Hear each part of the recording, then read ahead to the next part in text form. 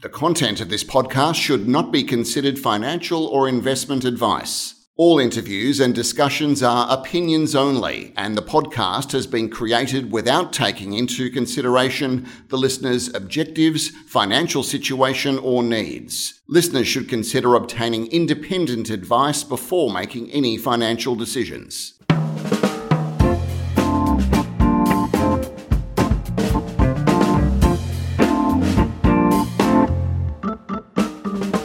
Hi, this is Barry Fitzgerald, Garampeiro columnist for Stockhead. Welcome to another edition of the Explorers Podcast. Today we're catching up with Niels Wage. Niels is Chief Executive Officer of Australian and London-listed Danakali. It trades in both markets under the code DNK, or Delta November Kilo, if you prefer. The company's market cap is about $150 million, based on a last sale price of 47 cents a share.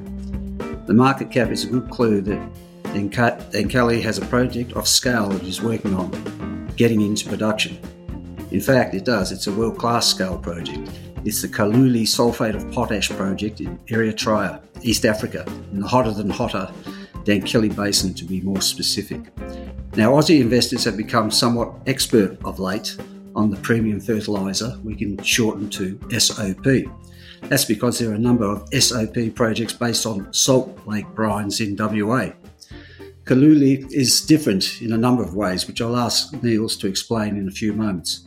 We've got a lot to talk about, so with that I'm going to say hello to Niels and welcome him to the podcast. Hi Niels, and thanks for your time today. Hi Barry, thank you, and thank you for the opportunity to talk to you about Danakali. Great. Now, Niels, it'd be great if we could start out with a bit of a background on yourself, where you hail from and what led you to joining the company and getting involved with the project. Yeah, so I've been involved in commodities basically all my career. I most recently held several positions at BHP, looking after a big potash project in Saskatchewan, where I was involved on the leadership team on developed the Jensen project and the Merd of Potash project that is being built, looking after the marketing, sales, and the supply chain, and working on a greenfield operation is really in an exciting market of fertilizer.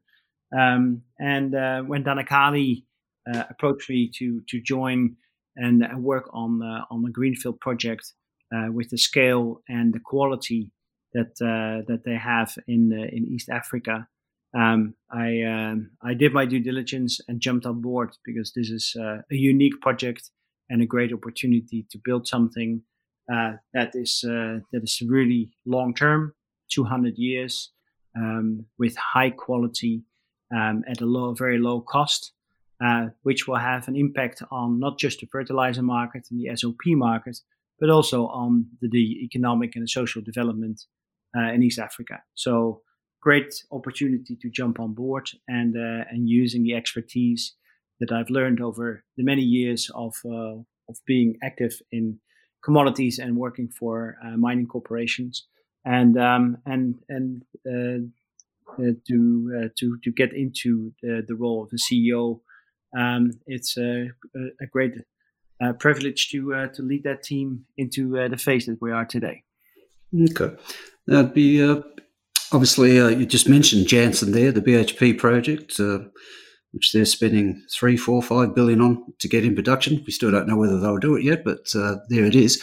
But that and your project at Danakali is all based on the need to feed the world, to improve soils so that more food can be grown. Just quickly, I guess, if you could just tell us the difference between MOP, the murate of potash that, say, BHP is looking at, and the SOP market product. Yes, Barry, and you're right. These are both fertilizers which are carrying the K content, so the potassium content, which is needed for the growth of plants. But not all potash is suitable for all crops. the mert of potash is really a big market, 67 million tons globally, which is really used on stable crops like soybeans and wheat and grains, and it can be used on chloride tolerant crops. Now, if you look at SOP, the sulfate of potash, which is actually a higher quality, and with that extra minerals of sulfur in that fertilizer, it still has the K content, so the potassium content, which is helping growing the plant better, doing its energy management, water management, and really helping to get better yields for farmers. But it doesn't have a chloride in there, and the chloride is not suitable for all crops. So it's really the SOP, which is a much smaller market, is used for high value crops like fruits and vegetables and nuts and tea, where if you would have chloride in there, it affects the taste and will also have some impact on the salinity of the soils. But having an SOP project and having an SOP product for these high value crops like fruit and vegetables, as I mentioned, that's the real difference. So it doesn't have the chloride. It's really effective with having sulfur in it, and is used on these high value crops. Right. And how is that reflected in the market? We all know the market's very opaque, but I was wondering if you could just give us a feel for what the current price for SOP is, say, versus MOP. Yeah, so MOP prices depends on where you take it, but it's somewhere between $220 and $250 a ton. If you look at where the SOP market sits, it has a significant premium of about $500 a ton. And again, you have different grades. You got the standard grade, the granular grade, and the soluble grade. And so there's a range there, but soluble is the most purest form and easy to apply with, which gets the highest premium. But around between $475 and $550 in that range, you would get for a granular standard product. So if you compare it to MOP, it is really the premium product and gets a premium price as well. Okay. Now, if we take that indicative price you mentioned there for SOP, how does that compare with what work you've done to date in terms of your expected cost of production? Yeah, so our Colluli project that we're developing in Eritrea, in East Africa, is unique in the sense that we can really produce at a very low cost. The mineralization is coming at a very shallow, at 16 meters. So we will be able to do an open cut mining. So we don't have to sink shafts like we mentioned the Jansen project earlier, where we had to go about 1 kilometer down to get to the ore. So that's capital intensity for building this project is very low. So the cost per ton is very low as well. So if you look at where the Colluli project sits on the cost curve, it's really in that first quartile, and that's really driven by the open cut mining, and also that we're mining from solid salts. So we can actually use the salts which are in there. And you mentioned the Danakali basin. That is the basin which is basically a dried up sea, where many years ago you have I'm talking many years, 5 million years ago, about the sea was dried up, and it's close to the Rift Valley, where there's volcanic. So that's what the sulfur brings in. You got beautiful layers of salt that we can take out, and because of geology, shallowness, and the way it's been set out with the layers of salt, we can dig that up at a very low cost. And on top of that, we're very close to infrastructure, and having these attributes makes us a very attractive from a cost perspective, and we'll be able to generate good economics from this deposit. Has the company released any indicative costs or EBITDA sort of figures on the project? We have about $150, $149 to be exact, mine gate cost, and then we have some trucking, which would have to go from the site to the existing infrastructure Port Massawa, and that would be in the low 70s. So our indicative costs are $242 for delivering it in the Port of Massawa, and from there on, because you're right in the Red Sea, you can easily go to Europe. You can go to North and South America, but you can also go obviously Africa and India and areas in Southeast Asia. So it's a really centralized. If you look at where the world is, it's really right in the middle of the world, which gives us a great opportunity to serve all the markets in the world. So some very high margins on offer there. So where is the project at now in terms of financing? Yeah, so we've done a lot of work in the last couple of years in de-risking the project. One of the things that we did is first of all get the study and get the studies to a very precision level. So we finalized the FEED study. We have advanced financing. So in the end of last year, we secured $200 million of senior debt from African Exim Bank and AFC, African Finance Corporation. And on top of that, another $50 million equity commitment from the African Finance Corporation. We've been able to secure an offtake agreement for 10 years for up to 100% of the production with Eurochem, Swiss-based big fertilizer producers with about $6 billion of turnover. So a big player with a significant amount of offices around the world, a big distribution network.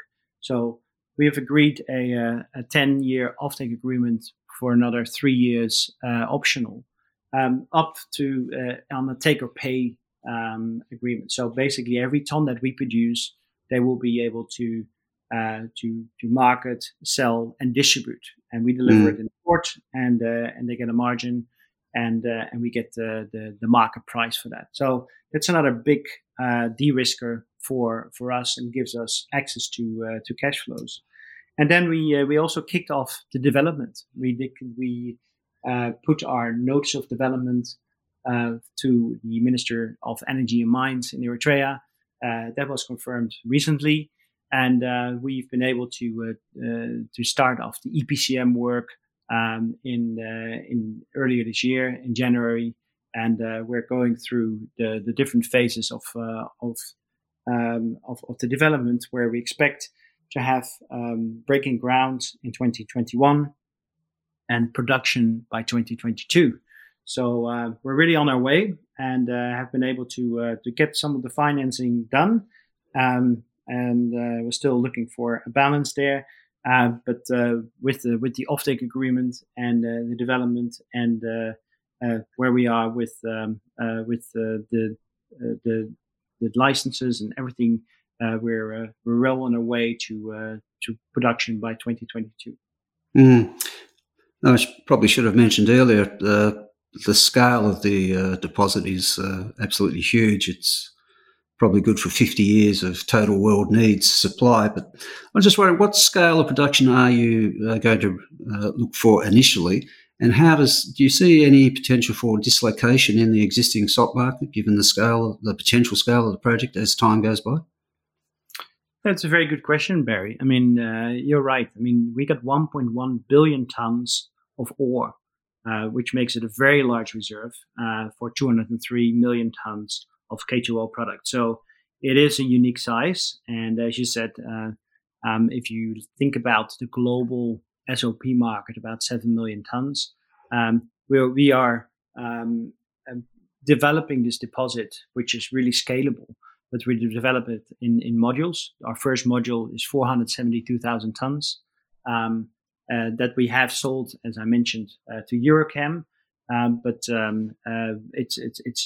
the first module. The second module will come in about 5 years after we started our production for another 472,000 tons, and that will give us about 1 million tons in a 7 million ton market. So you can see the impact that this project can have on that fertilizer on the SOP market is quite significant. We intend to be a very big fertilizer producer, and if the market allows, we can scale up and make it even a bigger project.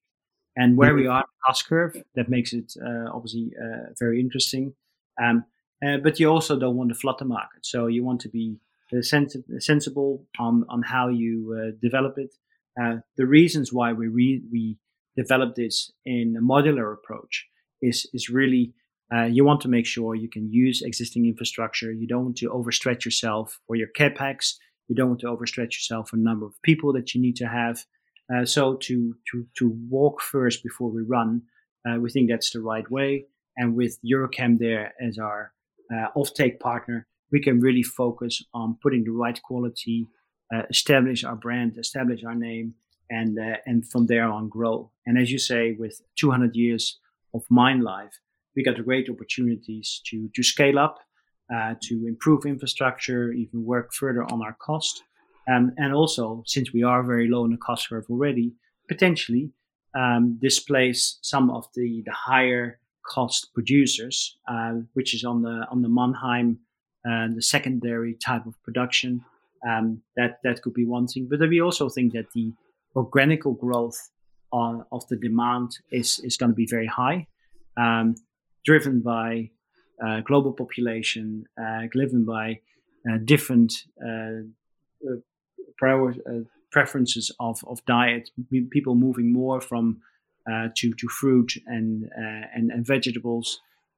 So we think these areas will help the demand for the product, and so there will be a space for another producer like ourselves, especially where we are on the cost curve, and especially with the scalability and the quality of the resource. We're very confident that we can serve the global SOP market. And I guess that's reflected in the initial offtake agreement. Given all that, and obviously the earnings potential, given the premium product pricing and the versus the cost of production, I'm just a bit intrigued. The market cap of around 150 mil. Do you see some sort of disconnect there between the free cash flow potential of this project vis-a-vis the current market capitalisation of the company? And if there is a disconnect, how do you see that unwinding over time? Well, I think what investors are looking for further de-risking of this project, I think we're well on our way with that. As I said, the offtake had advanced financing, and getting their head around Eritrea as a mining jurisdiction, which is an unknown for a lot of people, and what we have been able to convince a couple of our current shareholders, like JP Morgan, like AFC, well efficient. They're on our register. They're confident with Eritrea as a mining jurisdiction.